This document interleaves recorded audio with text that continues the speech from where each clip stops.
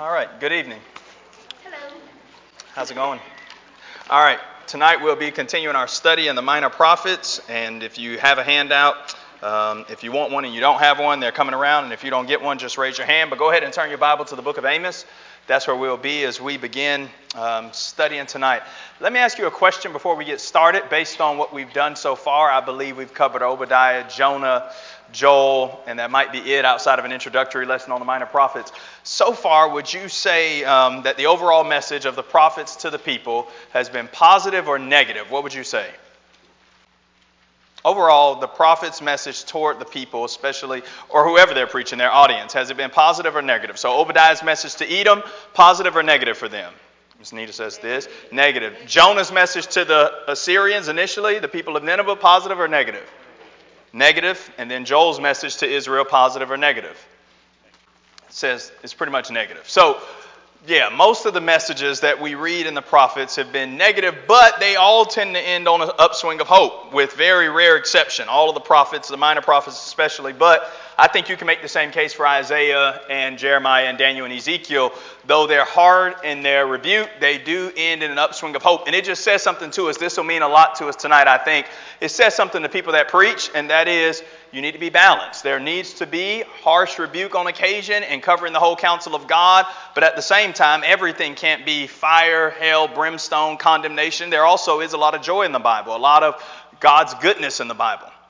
But it also says something to people that receive preaching and teaching, and that is we got to make sure that we expect the right things out of preaching. If we come to a message, and really that's what the prophets are, at the heart of what they do, they preach messages to God's people in their generation and how they're supposed to respond. And when we come to preaching, we need to expect the right things so that we're not disappointed, overwhelmed, or underwhelmed by what we find. You remember Paul told Timothy in 2 Timothy 4, the time's going to come when men will have what kind of ears?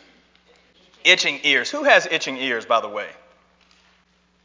I think everybody does, in a sense. I think everybody has certain things in the Bible that they like to hear. And there are certain sermons that you could hear preached every week and it wouldn't bother you one bit. And you have certain areas and certain pockets in the Bible and in theological discussions that kind of drift us toward that way. What we've got to desire and want, though, is people that preach the whole truth and not simply scratch the itches that we have and challenge us. And so tonight, we're going to run into a prophet who is not really interested in doing that, but instead is interested in challenging God's people. All right, so the book of Amos. Amos, his name means to bear burden, and it's a shortened form of another Hebrew name, Amaziah, which means the Lord has borne, or something along those lines. The Lord has borne. Look at Amos chapter 1, and I'm going to read in verse 1, and we're going to do what we've done already. We're going to cover the intro and background. We're going to look at an overall outline of the book and its major parts, theological themes that come up in the book of Amos, New Testament quotations or allusions there, and then how we see Jesus in the book of Amos. So we're going to take the same outline we've always taken. But notice the who. It's the man by the name of Amos. Look at Amos chapter 1 and verse 1. The words of Amos, who was among the shepherds of Tekoa, which he saw concerning Israel in the days of Uzziah, the king of Judah, and in the days of Jeroboam, the son of Joash, the king of Israel, 2 years before the earthquake. So, sometimes with the prophets, we don't get a lot of information on who they are and their background, but Amos is different. We do know some things about him. And what do we know based on verse 1 of chapter 1, outside of his name? He's a shepherd. Yeah, flip over to Amos chapter 7 and notice verse 14 and 15. He says a little bit more about his background. And by the way, this is all about what his job was before he became a preacher, before he became a prophet that God called. But Amos 7, he's talking to the high priest, Amaziah. Notice 14. Amos answered and said to Amaziah, I was no prophet, nor a prophet's son, but I was a herdsman and a dresser of sycamore. This word probably in Hebrew, it means something like a picker of sycamore trees or sycamore figs. But he says, that's what I did. But the Lord took me, verse 15, from following the flock and said to me, go prophesy to my people Israel. So Amos is unique in that we don't have the normal introduction, Amos, the son of. We don't know his dad's name, but we do know he's from Tekoa. And we also know that before he was a preacher or a prophet, he was a person that worked around agriculture. He was a shepherd of sorts, and that's what he did. We also know he's from Tekoa, like I said, 6 miles south of Bethlehem, 10 miles from Jerusalem. And it's in an area which was suitable for raising sheep and goats. Based on his background, what Amos did before, does this give you any type of indication on what you could expect from him? Anything you might expect. Maybe you've read the book of Amos before, maybe you haven't, but just with the background that he wasn't always a prophet, he became a prophet, and he has this shepherding background. Anything you sort of anticipate in this book? Shepherding experiences, and he's going to use some of that terminology, dealing with sheep and that sort of thing as God relays this vision to him. Anything else? Faithfulness, okay, yeah, even under great difficulty. Yeah, left his livelihood to do what God wanted him to do, and that's his rebuke to Amaziah. Hey, I wasn't looking for a job. God called me, and that's why I'm here. But also this, and Amaziah's rebuke of him in chapter 7 brings this up. He's not a professional. He's sort of rough around the edges. His approach is not like the others in that he wasn't a trained prophet. In the days of Samuel, 1 Samuel, you start reading in the Old Testament about the schools of the prophets. That wouldn't have been true about Amos. He's called by God, and he's from the southern kingdom of Bethlehem, or around that area of Bethlehem. He's sent up north to Israel to preach to them. Okay, when did he do his preaching? 766 to 755 BC. How do we know that? It's because we see the two kings that were reigning when he did his preaching, Uzziah and Jeroboam. Now, why does that matter? It matters for this reason. At this time in Israel's history, they enjoyed a great amount of prosperity. The wealth that they had in the days when Amos was preaching, the only other time in Israel's history when they were this wealthy or more wealthy was in the days of King Solomon. So Amos is going to do a lot of preaching about the upper echelon in society, the financially wealthy and well-off individuals, and how that's corrupted them in their response to God, and what they should be doing that they're not doing because material possessions have blinded their eyes. That's a big part of his message, that they have allowed their prosperity, their wealth, to just pretty much undo them. And if you want to know more about what was going on during this time period, just read 2 Kings chapter 14 and chapter 15 to get some of that. Now, we'll see this as we go through Amos, but just keep in mind, as you already know, there's nothing inherently sinful about material prosperity, right? True? True or false? True. Nothing wrong with it. And yet, there's nothing sinful about that. And we need to always make that point. And I think we do always make that point. And yet, the Bible over and over again warns about it. It does. And I want to know, if I'm reading the Bible, why is this the case? Yes, Abraham was rich, Genesis 13:2. And David was king and obviously enjoyed great material possessions. And yet the Bible consistently warns, 1 Timothy 6, 10 through 17, just beware about your relationship to material possessions. Money is neutral, but we're never neutral with money. Money either makes you a better or bitter person. You just can't be neutral. We say, well, money's not inherently evil, but we can be with it in our possession. And we're going to see how they responded to it in the book of Amos. It's a challenge. And I guess my question would be, while wealth is not inherently sinful, what tends to cause us to allow it to lead us into spiritual unfaithfulness? And I say us broadly, the human race, from the days of Adam and Eve up to the present hour. Money is a neutral commodity, and yet it often, or a lot of times, leads people into spiritual unfaithfulness. Why do you think that's the case? Once you have some, you want it all. Okay, once you have some, you want it all. Somebody once asked Rockefeller how much money is enough. He said a little bit more. And sometimes that's our mindset. Okay, yeah, it gives people a false confidence. Okay, I've got it covered. I don't need God. You've got other things going on. You've got so much opportunity. You can do whatever you want. And so all of those reasons and more give us just a little bit of pause. And we're going to see this throughout the book. Now, remember what I told you about preachers. It's not Amos's job to make anybody comfortable. In fact, it's a very uncomfortable book to read because he challenges people. This is the book that people read and they're like, well, I guess I'm pretty poor, or at least I want to be, because Amos isn't talking to me. But Amos challenges everybody and how we respond to our possessions. And we'll see some of that as we go on. Okay. Who's his audience? Primarily, he writes to Israel. Look at chapter 1 and verse 1. At the end, it says, he did his work in the days of Uzziah, the king of Judah, in the days of Jeroboam. This would be Jeroboam the second. There are two Jeroboams in 1st and 2nd Kings. You might want to write Jeroboam the second above that so you remember 2 Kings 14. But this was when Jeroboam was the king of Israel 2 years before the earthquake. And so he did his preaching to Israel. He saw this vision concerning Israel. That's in chapter 1 and verse 1. But the challenge with Amos is Amos talks to a lot of different people. His message primarily is to the northern kingdom of Israel, but right out of the gate, he speaks to 6 foreign nations. He mentions Judah, the southern kingdom, and then he mentions Israel. But that's who he's talking to. Here's an outline of the book. Oh, I'm sorry about the way that came out, but all right, I'll just give it to you. First, you have the introduction and summary message. That's Amos chapter 1, verse 1 and 2. And then there's the judgment or the oracles of the nations. That's Amos chapter 1 and verse 3 through chapter 6 and verse 14. Amos will have 5 visions in chapter 7 verse 1 through chapter 9 and verse 10. And then at the end there'll be a word of hope and salvation, Amos 9, 11 through 15. So that's a rough sketch of the outline of the book and how we're going to cover it in the section. So introduction, verse 1, and really a summary of Amos's work in verse 2. Judgment messages to the nations, that's the bulk of the book. 5 visions, chapter 7 verse 1 through chapter 9 verse 10. And then a word of hope and salvation. And then the last thing before we get into the overview of the sections is, why did Amos write this book? Amos wrote this book to prepare people for what he calls the day of the Lord. Now remind me, we've talked about this in Joel, I know it's been a few weeks, but in the prophets, in the Old Testament, what does the day of the Lord mean? And by the way, it doesn't mean the end of the world. But when the prophets are talking about the day of the Lord, what are they normally referring to? No, but there is going to be a phrase that we're going to see that refers to the Messiah coming, and it's going to be at the end of the book of Amos. But when the prophets say the day of the Lord's coming on you, what are they typically talking about? A day about what? Judgment or punishment on the people of that time based on the way that they've lived. So Amos's primary focus is get ready because judgment's coming. This book has been quoted in famous speeches. We'll show you one of those later on.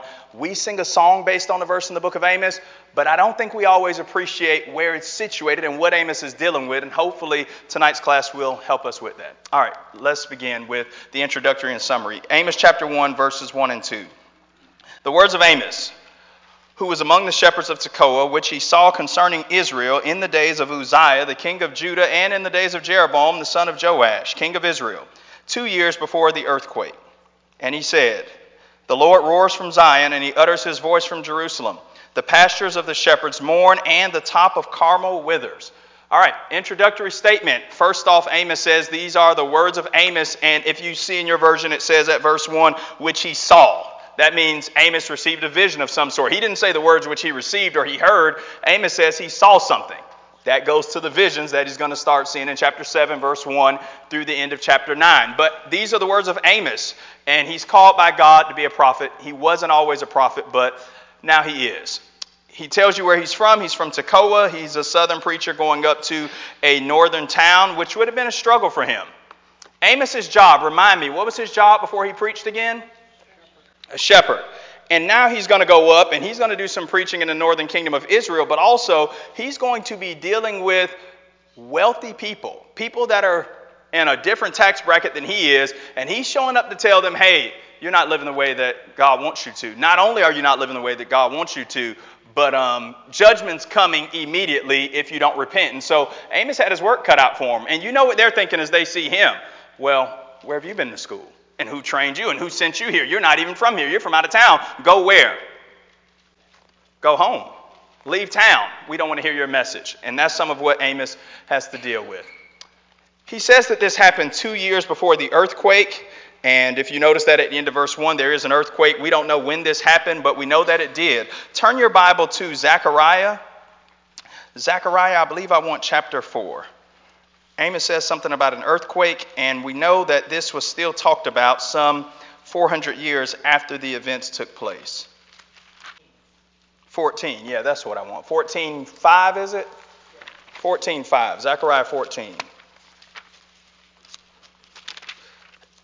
This is 400 years after, and yet they're still talking about this earthquake. Zechariah 14:5, you will flee to the valley of my mountains, for the valley of the mountains shall reach to Azal, and you will flee as you fled from the earthquake in the days of Uzziah, the king of Judah, and then the Lord my God will come, and all the holy ones with him. And so Amos preached in the time when he said this was 2 years before an earthquake. Eventually an earthquake did take place because Zechariah tells us about it 400 years after. Why does that matter for Amos's message? It matters for this reason. What he talked about, and he says a lot in his book about an earthquake or God shattering the earth, Amos chapter 6 and verse 11, Amos 9, 5, and 6 about the power God possessed. 2 years later, when this earthquake happens, if you remembered hearing Amos preach, your mind would be thinking, he really was a prophet from God. Everything that he said was going to happen, happened to us. And by the way, everything that hasn't yet happened that he said was coming probably is, because this earthquake happened just like he said. And so you could trust in that. And then the last thing is in chapter 1 and verse 2, he says that the Lord roars from Zion and utters his voice from Jerusalem. The pastures of the shepherd mourn, and the top of Carmel withers. So this idea of the Lord doing this roar signifies God's judgment coming. In chapter 3 of Amos and verse 4, he's going to mention it again. Does a lion roar in the forest when he has no prey? Does a young lion cry out from his den if he has taken nothing? And notice chapter 3 and verse 8. The lion has roared, who will not fear? The Lord has spoken, who can but prophesy? So the thrust of his message is God is going to roar against his people through an army. Eventually, in 722 BC, some 30 to 40 years after this message, Israel's going into slavery and captivity because they've rebelled and disobeyed. Amos 1 and verse 2 is a summary of the book. God has roared against you because of your sin, and this is the punishment that's happened. But if you were an Israelite in 760 BC, your question would naturally be, what have we done? We're rich, we're wealthy. By the way, who would you think had blessed you if you were God's chosen people, more prosperous than you were in the days of Solomon? What would you be thinking about your material wealth? It came from who? God. We're well off. We're blessed. We're worshiping just like we should. More about that in chapter 5. Why is God roaring against us? What have we done wrong? Okay, now let's get to the heart of the message. This next section starts out strange. Who did Amos say that he was going to preach to in Amos chapter 1 and verse 1? Who did he say his primary audience was? Somebody said it. Israel. And yet, look at Amos chapter 1 and verse 3. The first thing he does is he says, for 3 transgressions of Damascus, which is in Amram or in Syria, and for 4. And then he just starts talking about these other nations. In fact, he mentions 6 other nations first, and I've got the references for you on the screen, but just notice these. Amos 1 and verse 3, for 3 transgressions of Damascus. And then Amos 1 and verse 6, for 3 transgressions of Gaza, and for 4. Amos 1 and verse 9, he mentions Tyre, he mentions Edom in verse 11, he mentions the Ammonites in verse 13. So these oracles to the nations, he says his message is primarily to Israel, but the first thing he does is starts rebuking other countries that don't have a covenant relationship with God. They're not under Israel's banner of the Old Testament, the 10 Commandments, and Amos starts preaching to them first. Now, this business about 3 transgressions or for 4, when you actually read them, let's just do a few so I can show you what we mean. He won't point out 3 or 4 sins. He's only going to point out 1. It's just a figure of speech to say, for all that stuff you did, plus 1 more. But in every case, in the whole section, chapter 1, verse 3 to chapter 6 and verse 14, is about things that nations and countries had done wrong. But Amos isn't going to point out a bunch for every nation. He's going to point out one thing. Look at Amos 1 and verse 3. The Lord roars from Zion and utters his voice from Jerusalem.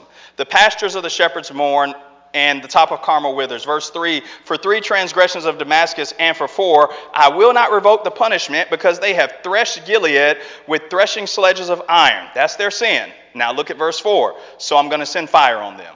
And verse 6, for 3 transgressions of Gaza, and for 4, I will not revoke punishment, because they carried into exile a whole people to deliver them up to Edom. That's their sin.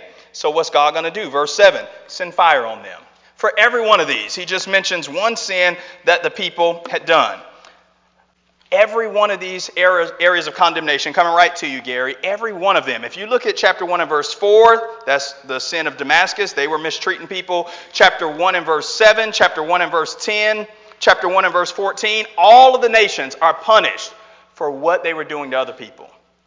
They were either oppressing people, dragging people into slavery, committing fornication, robbing people of everything they had. What does that tell you about our relationship to other people and what God thinks about it? It's pretty high up on the list. Gary? No, he's not. He's not. He's just proclaiming a judgment against them, which brings me to a question for us. In the Old Testament, who were God's covenant people? Israel. So what was God's relationship to the Gentile nations in the Old Testament? Or what have we typically said about God's relationship to Gentiles under the Old Covenant? Used them as tools, Dwight. Didn't have anything to do with them. Who would go with didn't have anything to do with them for 500? Nobody? Okay. Yeah, didn't have anything to do with them, but that's typically what we've heard and said, that they were not under the covenant arrangement. God tells them in Deuteronomy 5, 1 and 2, I've made a covenant with you and your fathers, all of you that are alive here this day. Not for everybody. Only them. Andy. That's right, and this is how we know that's true. Why would God be rebuking Gentile nations for sins if they weren't under any kind of relationship toward him at all? The reality is Israel in the Old Covenant was under a special relationship with God. He gave them a special law. put him in a special place, the land of Palestine and Israel, to preserve Abraham's seed and bring about the Messiah. But every nation has always been under submission to God. It's not true in the Old Testament that, well, Gentiles were over there and Jesus didn't start caring about them until he died on the cross, because why did Jonah go preach to Nineveh? They're not Israelites. Every nation, God has always cared about them, but not just cared about them. If they violated his covenant and didn't do what he asked them to do, there would be punishment. And so Amos starts out preaching right away by saying, you people are in sin because you haven't done what God wanted you to do. Now, if you're Israel and these nations that tormented you in the past and you hear God's coming in judgment on them, what would be your response? You'd be pretty happy.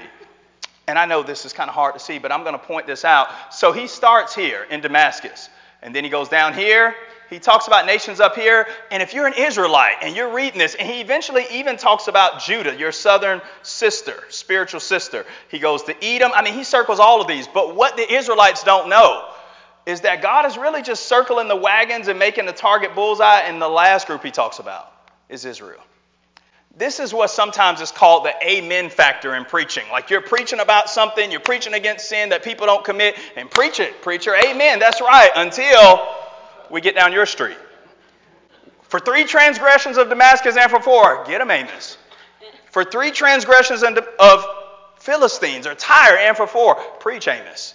But notice Amos chapter 2 and verse 6, for 3 transgressions of Israel and for 4. Now all of the other nations, they had about, 3 verses dedicated to them.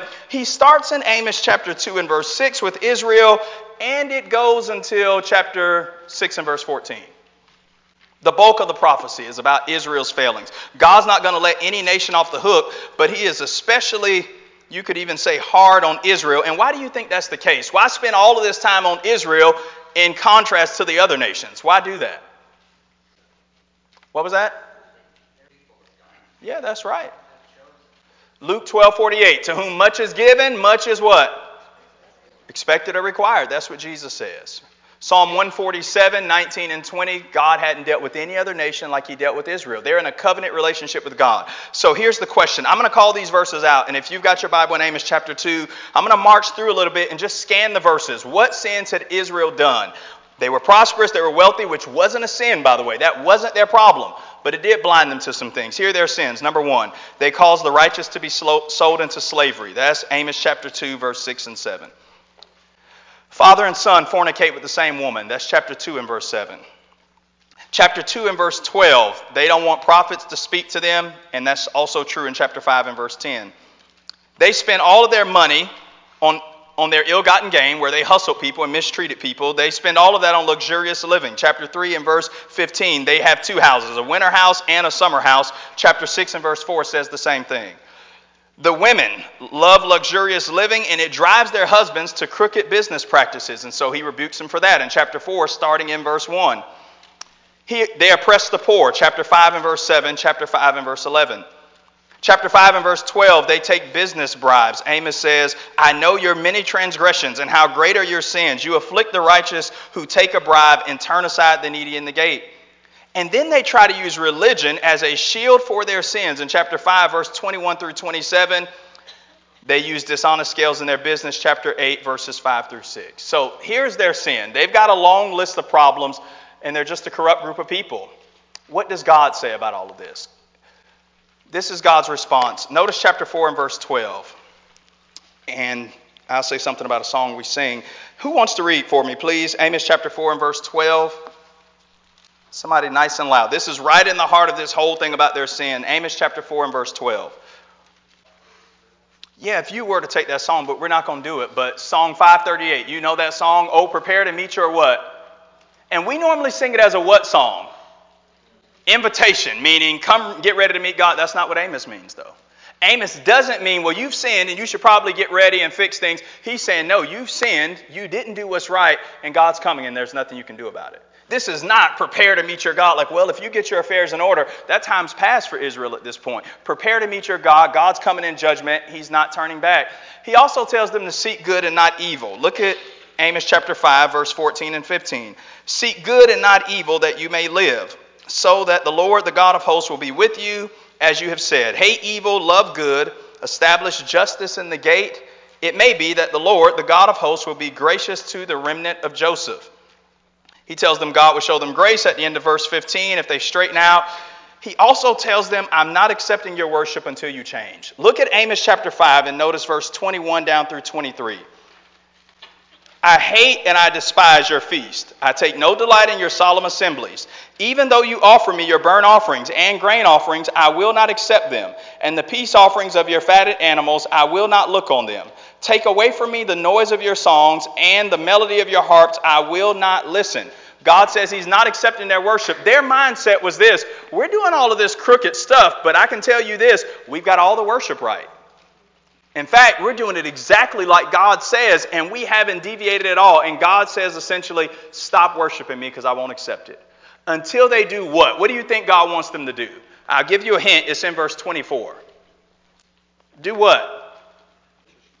Yeah, let justice roll down like waters and righteousness like an ever-flowing stream. So God wants them essentially to repent. That part there, let justice roll down like waters, is in Martin Luther King's famous I Have a Dream speech. He slips it in. People don't know this is from Amos, but he's basically saying, hey, we've got to fix things. That's what Amos is calling on the people to do. So let me ask you a question. What is righteousness? What would you say that is? If somebody said, define righteousness, what would you say? Okay, yes, but here's the problem.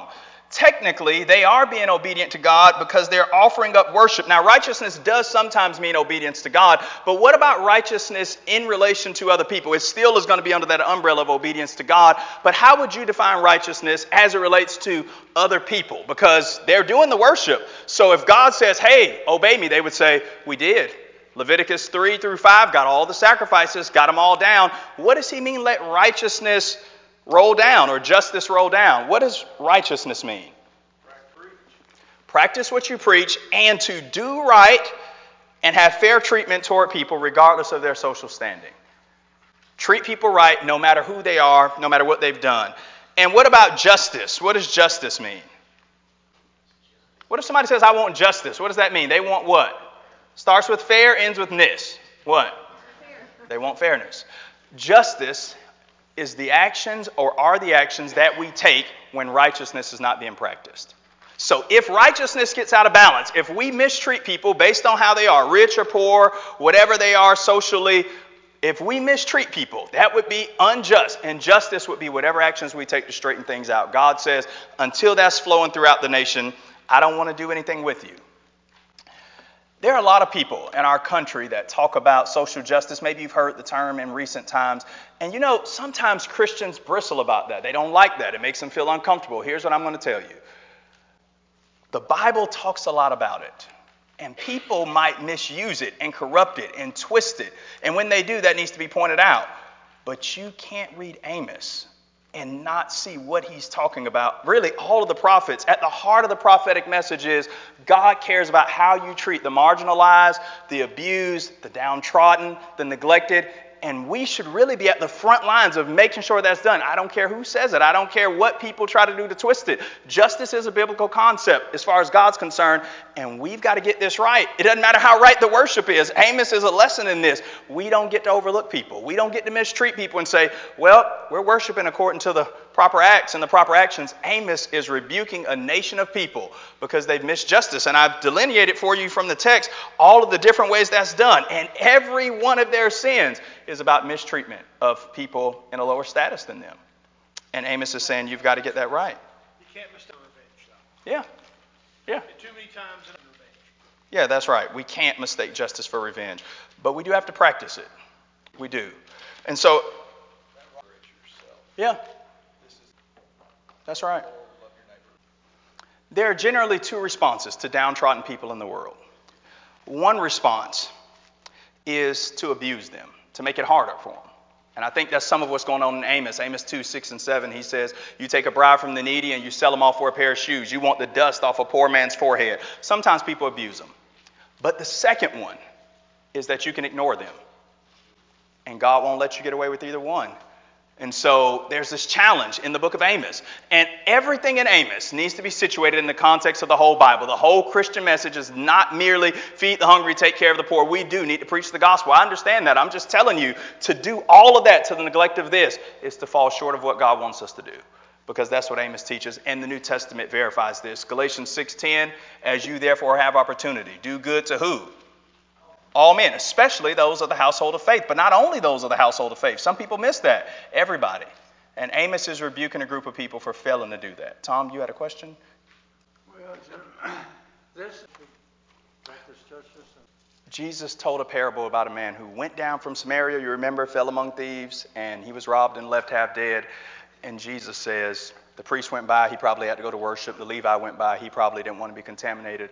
And the Samaritan took him, poured in oil and wine, took him to the inn, paid, and said, if he owes anything more in my return, I'll repay it. Which one of them was neighbor to him? And Jesus says, the one that showed him what? Mercy, Luke 10:37. Who's our neighbor? Now, in this context, yes, probably their Israelite kinsmen, but the New Testament says you've got to broaden this out. Do good to all men, Galatians 6:10. That's everybody. That's everybody. Especially those of the household of faith, which Tom would be right. You start with the Christians for sure, but you don't stop with the Christians because Jesus didn't do that. Jesus showed kindness to everybody, and that's God's response to their sin. Anybody else? Any other questions on this or comments?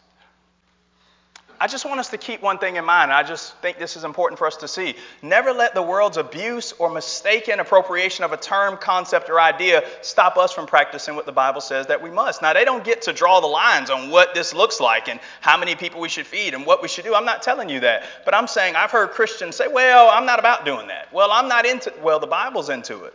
And so we need to be. All right. Quickly through the end of the book and then some theological application. There are 5 visions. And the interesting thing about these visions, in the first 2, God says, I'm sending locusts and fire. Amos begs God not to, and God relents. He says that he won't do it. If you look at verse number 3 of chapter 7, the Lord relented concerning this. And then if you look at chapter 7 and verse 6, the Lord relented concerning this again. But then when you get to the 3rd, 4th, and 5th vision, God says, judgment's coming, and I'm not changing my mind. Judgment's coming on Israel. The day of the Lord's coming because they haven't done what they should have done, and as a result, God's going to punish them. The last thing, you probably won't get all the blanks written in. Sorry. It's all right. The last thing in the overall context of the book is there is a word of hope in salvation, and that is, and I think this is what Miss Nita was talking about earlier. Go to Amos chapter 9. Amos chapter 9, at the end of the book, in verse 11, it says, in that day I will raise up the booth of David that is fallen. When you're reading in the prophets and you see the phrase, in that day, what is it talking about? In what day?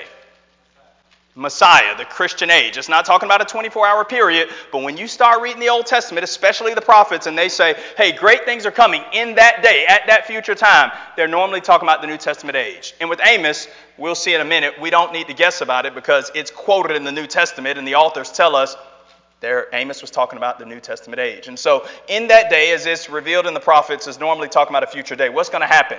The house of David is going to be exalted. I know I told you the visions about destruction, but I'm going to exalt you. I'm going to restore and bless, and also God will permanently plant his people in the land. So here are the great things that are coming. All right. What are some of the major themes discussed in Amos? Number 1, judgment is coming. God tells his people in Amos 4 and verse 12, prepare to meet your God. Judgment's coming on them. Every judgment in the Bible, I think Chuck pointed this out, is not about end-time final judgment, but there are times of judgment and punishment that come on God's people. Number 2, there are hymns throughout Amos that praise God. We'll just bypass that. God will take drastic measures to save us from ourselves. I do want to look at this. Go to Amos chapter 4 and notice verse 6. As God's rebuking them and he's saying he's going to destroy them, he says he did certain things, like struck them with different plagues. And then he has this phrase at the end, I did this to you and yet you did not return to me. Look at the end of chapter 4 and verse 8. Yet you did not return to me. So throughout this, God is saying, I did things. I struck your land with blast, mildew, pestilence. I did all of this to get your attention. None of it worked. God will take drastic measures to save us from ourselves, but if we ignore continually those warnings and those punishments, nothing's left but condemnation and judgment. And all of those instances, you didn't return to me. The last one, look at chapter 4 and verse 11. You did not return to me, and then what does verse 12 say? So prepare to meet your God. There's nothing else I can do for you. You won't repent, you won't straighten up, so the only thing that remains is judgment.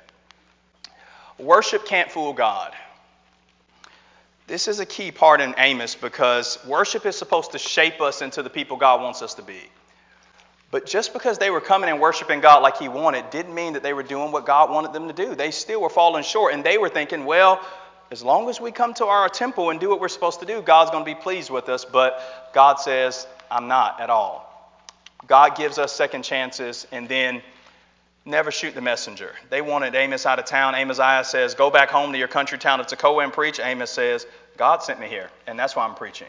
And that's the message that the people desperately needed to hear. All right, where is Amos found in the New Testament? This will be... The first time you see it is in Acts chapter 7. Stephen quotes it in his sermon. Acts 7, 14 through 43, where he's talking about the people worshiping the host of heaven in the wilderness, and he quotes Amos 5, 25 through 27. You know what's ironic about Stephen and Amos? What did they do to Stephen for preaching the truth? Stone him to death, right? Played dodgeball with rocks, no dodging for Stephen. He was killed for preaching the truth, right? And they kicked Amos out of town, or tried to in Amos chapter 7 for preaching the truth. So it's ironic that he would quote from Amos. But also in Acts 15, which is another ironic place to find the book of Amos quoted. What's going on in Acts 15? Jews and Gentiles wondering, hey, what do we do with people from different cultural backgrounds, and how do we treat different people? And James stands up and he says, hey, Amos said one day the house of the Lord is going to be rebuilt, the Tower of David is going to be reestablished. That day is now, the Gentiles in, and don't make them be circumcised or do anything else. That's the heart of the message of Amos. Accept people and treat them the way God wants you to, just because they're image bearers. And when the church was struggling with this in Acts 15, some came in and said, well, maybe we should allow the Gentiles or make them be circumcised. James quotes Amos, a book that at its heart is saying, receive people the way God wants you to. And then there are some other possible allusions that aren't quotes, but they might point to some things in Amos, like judgment begins first at the house of God, 1 Peter 4:17. Matthew 4:19, Jesus says, I'll make you fishers of men. And Amos mentions that in Amos 4 and verse 2. And then, of course, abhor what is evil and cleave to that which is good comes from Amos 5 and verse 15. So there are some other possible allusions. Here's the last thing in the 2 minutes is 7:58. So we've got just enough time to do this. And I'll just give you these. I won't worry about the screen. Let's just cut the screen off. How does Jesus relate to Amos? Here are a few things to keep in mind. Jesus never quotes directly from Amos, but their lives share many parallels. When Jesus preached, he wasn't professionally trained. And they said, how does this man know these things, having never been to school? John 7:15. Jesus, like Amos, was an unprofessional preacher and yet effective and did the things God wanted him to do. He preached in a way that people wanted him out of town, and eventually the authorities do put Jesus to death, John 11, 49 through 53. Jesus, like Amos, told people, get ready to meet who? God, which would be, in Jesus' case, he would say, get ready to meet me, John 12 and verse 48. You can't escape this. Jesus rebuked people for going through the motions with their lips, but being far from him in their hearts. So Amos says, worship can't save you if you're not sincere. Jesus in the Sermon on the Mount. You've heard it's been said, but what? I say to you, and in every one of those instances, he says, just because you don't do the sinful act, if the sinful deed is in your heart, you're guilty. Just like Amos was driving at the heart of people, Jesus does the same thing. Jesus stressed the proper treatment of people. I don't know how this is going to work out, but I know this. On the day of judgment, there are going to be some people surprised, because Jesus is going to say, I was hungry and thirsty and naked, and you didn't do it. And they're going to say, we didn't see you. If you would have wore a name tag that said, hi, my name is Jesus, we would have fed you. And Jesus is going to say, what you didn't do to the least of these, my brethren, you didn't do to me. And that's the heart of Amos. Treat people the way God wants you to. And in all of the things God's blessed you with, use it to his glory and goodness, but never as a cloak for unrighteousness. Thanks for a good Bible class tonight.